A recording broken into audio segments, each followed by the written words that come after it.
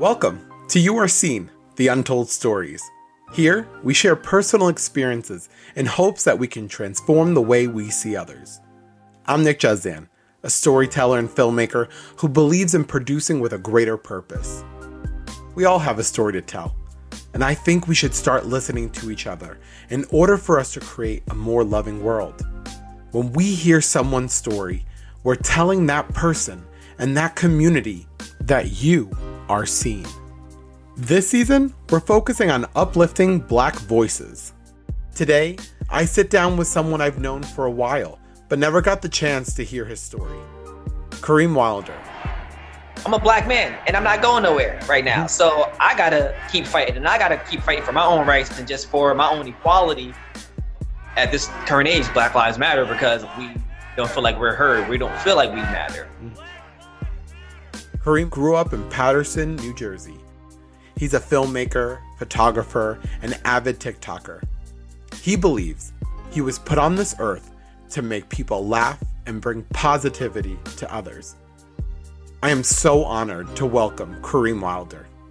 Hello, folks. My name is Kareem Wilder. I was born in Hackensack Hospital, but raised in Paterson, New Jersey.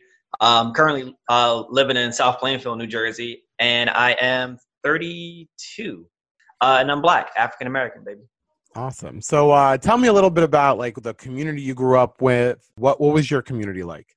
So I grew up in the inner city of Paterson. Grew up in the church. My mother, my grandparents, all of them, like, you know, just growing up in the church. It was fun. I think religion kind of gave you some like balance and like some guidelines, and it kept me like out of the streets. Kind of just set me up as an adult just to be more grounded like in my religion, and just more grounded and just have like, I think you always need something to like lean on as far as like religion. Like, so I feel like sometimes if you don't have anything to lean on, you're kind of just lost in the world. Yeah. As far as church, that was that. As far as the community, Paterson was rough growing up. Like if you were in that environment or if you were exposed to that environment or I feel like your family was in that environment, I feel like, or if like your parents didn't have like kind of strict ties on you, just let you do whatever, then like, yeah, you saw a lot. I mean, I saw my fair share, but I was never like one that was out there, ripping and running through like the streets of the neighborhood. My mother was playing that like, and I always kind of had to ask permission. So she kind of had like a kind of a tight hold on me, especially I'm an only child or whatever. So not too many fights, I played in the playground, played on the street on the streets with my friends and things like that. But it was never anything where I was like afraid to grow up in Paterson. So people were just like, oh, you grew up in Paterson. I'm just like, and I always say like, yeah, like if you like you're exposed to that stuff if you're in that scene. Like, so I mean, I know of people who have been shot and killed and died, or like friends like, oh, I saw this happen. It's like, I mean, I may have seen it, but like I'm not seeing it on a consistent basis because like that just wasn't my environment. Growing up with it, at times, I think I used to be ashamed of being from Paterson.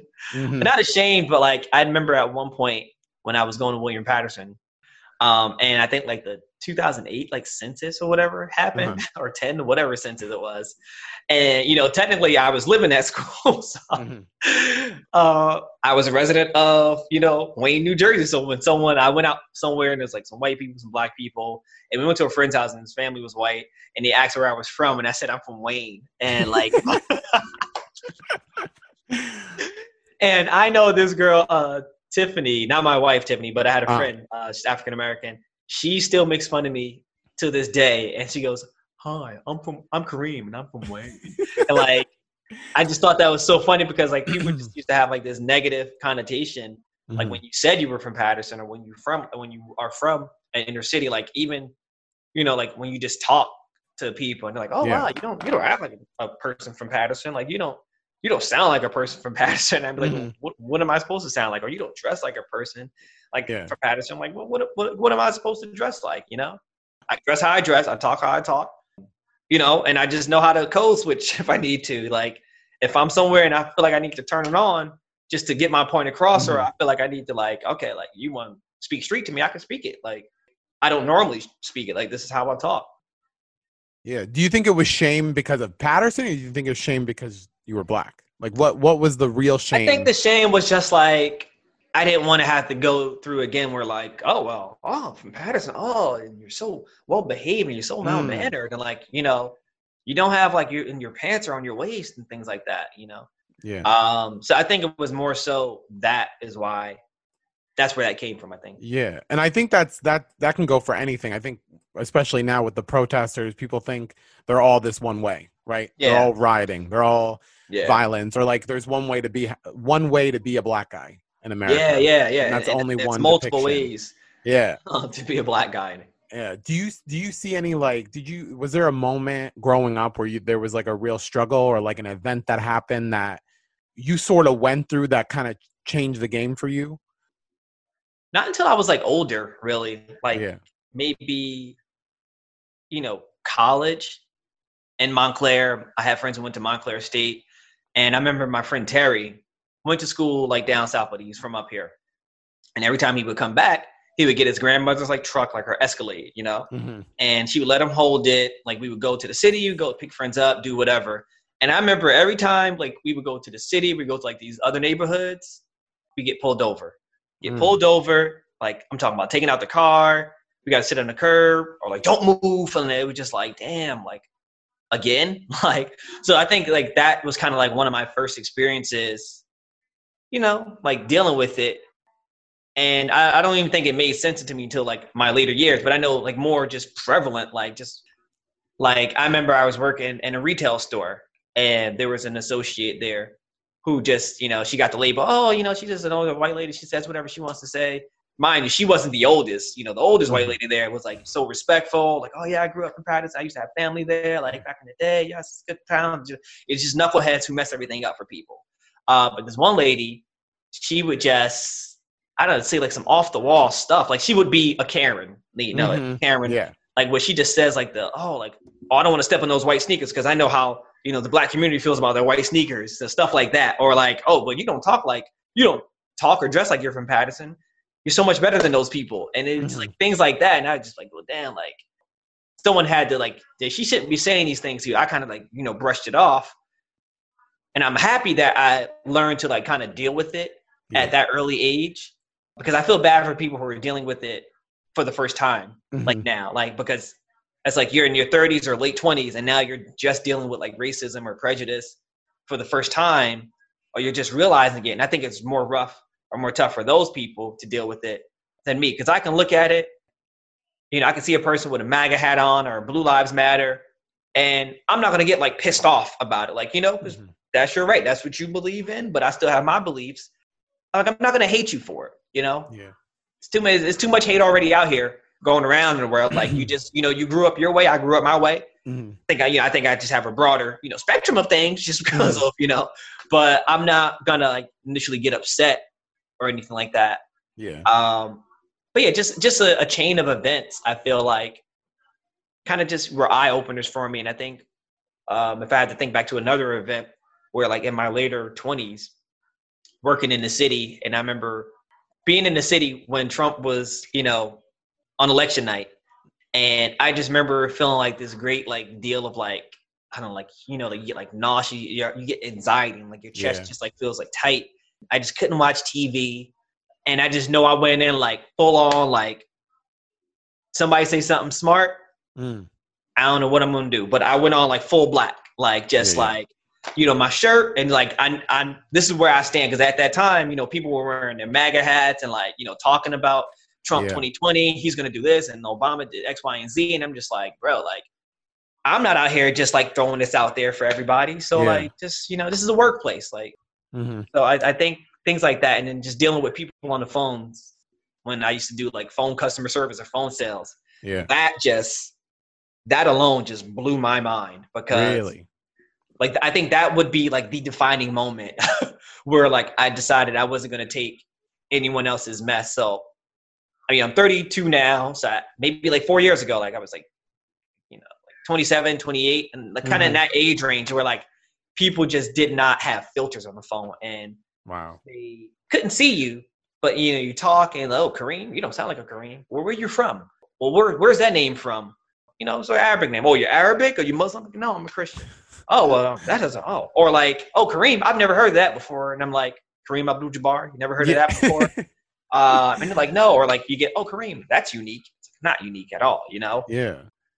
And it's just like those things where like, oh, you don't sound black. So I think just that those experiences Mm-hmm. kind of just like warped you, because I dealt with racism kind of on a weekly basis from someone, Yeah. whether it was mild racism or just someone who was just Yeah. in a mood and just Mhm. wanted to go off on somebody, you know?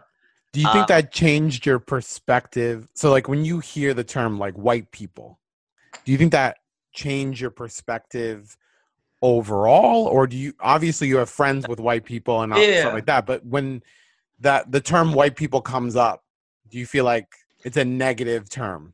Nah, I don't. And I think that's because I think I just have a broader Yeah. maybe spectrum of things, or maybe I just, haven't. I think some people who have that view where like they think white people anything bad, I Mhm. think they have either just grown up that way and they heard it constantly growing up, or they may have just grown up where like in their neighborhood, they just had that many bad experiences with white people. Yeah.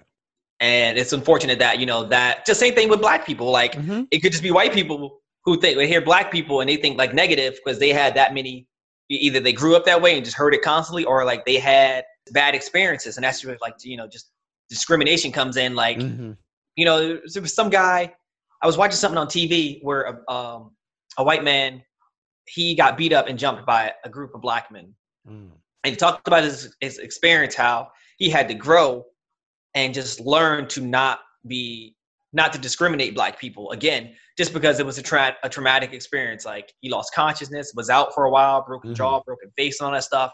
And he's like, for a while, when he saw black people, he would cross the street and like wouldn't even be near them. Whether he had to cross the street a few times, he wouldn't walk past them just out of fear. But he worked on growing past that fear and growing past that experience. And I think that's with me. Like, I just worked on growing past the experience that I had with that one white person or this white person.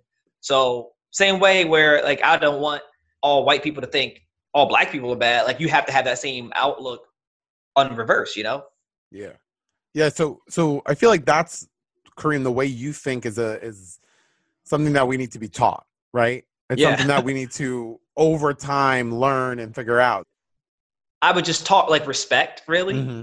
So I was always just taught to like respect people, but not take no mess from people either.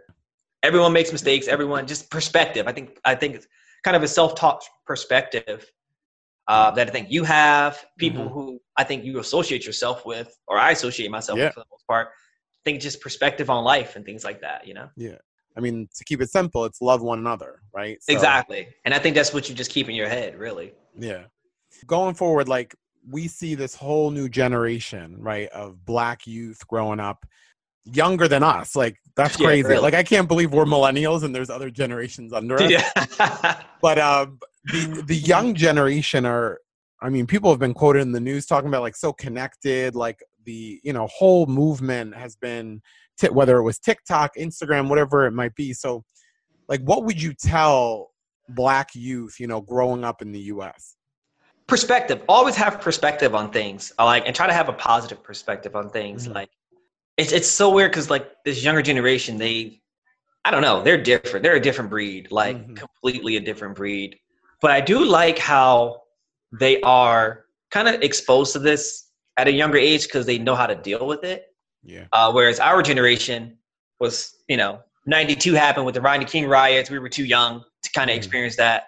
We didn't really get like all this until the late, 2013, 2008, and things like that, where we kind of started experiencing some of these things. But the younger generation, just be positive, really. Be positive, be persistent, and practice what you preach. If you don't want that hate out there, don't push the hate out there. Like if there's like white people out there protesting of different races, like accept them. Yeah. Sometimes I know you can have suspicion, like, what are your motives? Are you really out here with us, or like you trying to infiltrate, or what it is, whatever the case may be. But just practice what you preach. If you want to practice equality and justice for all, practice it. I think a big difference is too, like what you mentioned, the big thing is we didn't grow up with videos on our social media as much as they are today. So everything is recorded. I just think about like a 5-year-old stumbling upon, the George Floyd video right, with the police officers. Yeah, yeah, And like, what would they think, right? Like, we're adults, right? yeah. But like, how would a child receive that? It's just, I didn't even know if they would know how to receive it. yeah, Like they might just remember it happening and remember the movements, but I don't know if they would be able to fully, just grasp the yeah. concept of it. So like the Black Lives Movement, I feel like just in the last 2 weeks, it's evolved, into Yeah. something greater. Because hearing Black Lives Matters, maybe 10 years ago, you would just think, oh, that's just for Black people, right? That Yeah. movement's just for Black people. But I feel like today, especially this couple weeks, it isn't. So Yeah. like, what is the Black Lives Movement this week, right? Like 2020 mean to you? Like 2020, I think it's just like you say, back in the day, like people was like, oh, Black Lives Matter, and people took it like so negative. Like we're not saying only Black lives. There's no only Black Lives Matter. We're just saying, like, at this current age, Black Lives Matter because we don't feel like we're heard. We don't feel like we matter. Mm-hmm. But I think in this day and age, like this 2020, like you say, Black Lives Matter, I think, like you say, it's evolving to something else where it's like more people are aware of it and they are supporting the movement, supporting that Black Lives do matter. It's evolving. I don't know what the next hashtag will be. I don't know if it's going to grow into a different hashtag. Everyone's like, oh, how can I get involved? How can I be a part of this or that?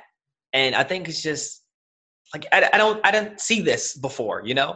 I saw like a lot of push and pull with all lives or blue lives versus Black lives, where I think it's a lot more of the blue lives are out there supporting the Black Lives Matter movement. And they're speaking out against just like, okay, we're still going through this again. Like, so I think it's evolving to something bigger where people are having a broader picture, of what it means, what the statement means, Black Lives Matter. Yeah.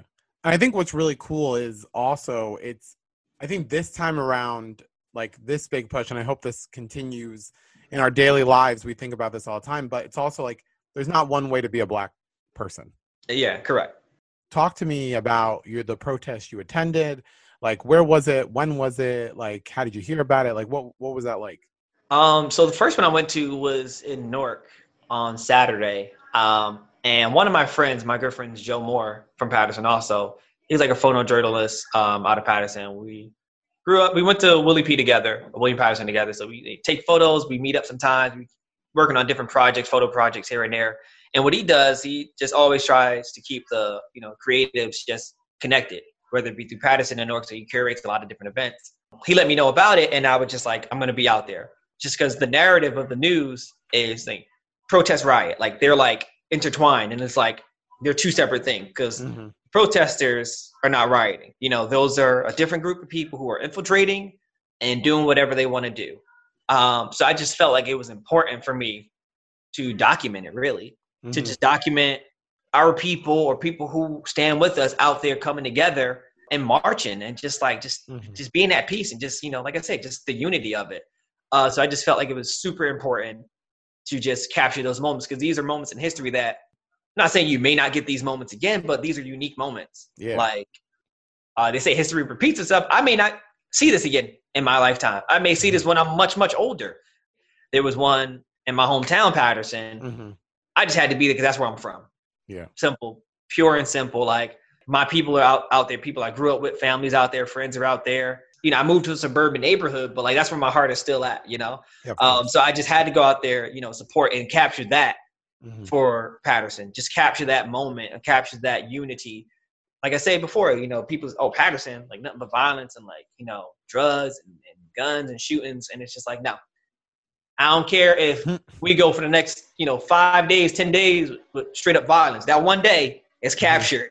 Yeah. And that's what I'm going to be pushing. Like, that's not always a constant, even with violence, there's different levels of it. Yeah. And I hate that, drug violence and gun violence gets pushed out there so much. And that's what they're known for. And it's like, no, you're going to be known for this dope shot or like this, this community or this day. So that's why those moments are important for me. I think what was cool about, like, I think New Jersey as a whole expected those two protests you went to be violent. And that's what pissed me off about it. Was there a moment in the protest where you felt like that kind of like fuzzy feeling? Like, like there's hope. Actually, the one video that went kind of viral on Hot 97 and all that stuff like that, there was a guy who was playing the music through the loudspeaker, through like the boombox.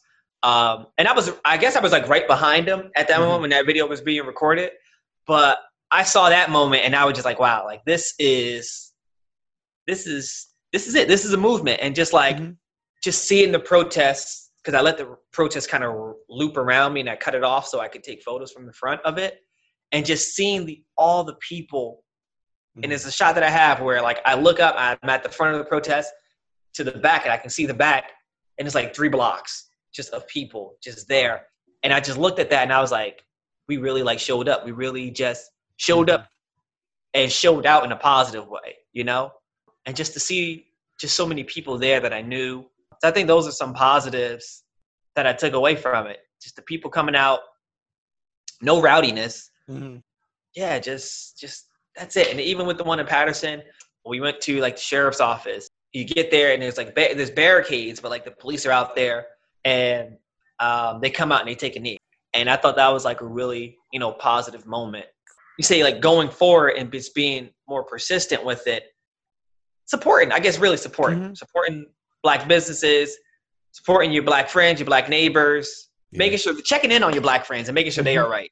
That's how you can help us. If I go out there and I'm fighting for it, there's always a hope for it. Thank you so much, Kareem. I just want you to know that your story matters and you are seen.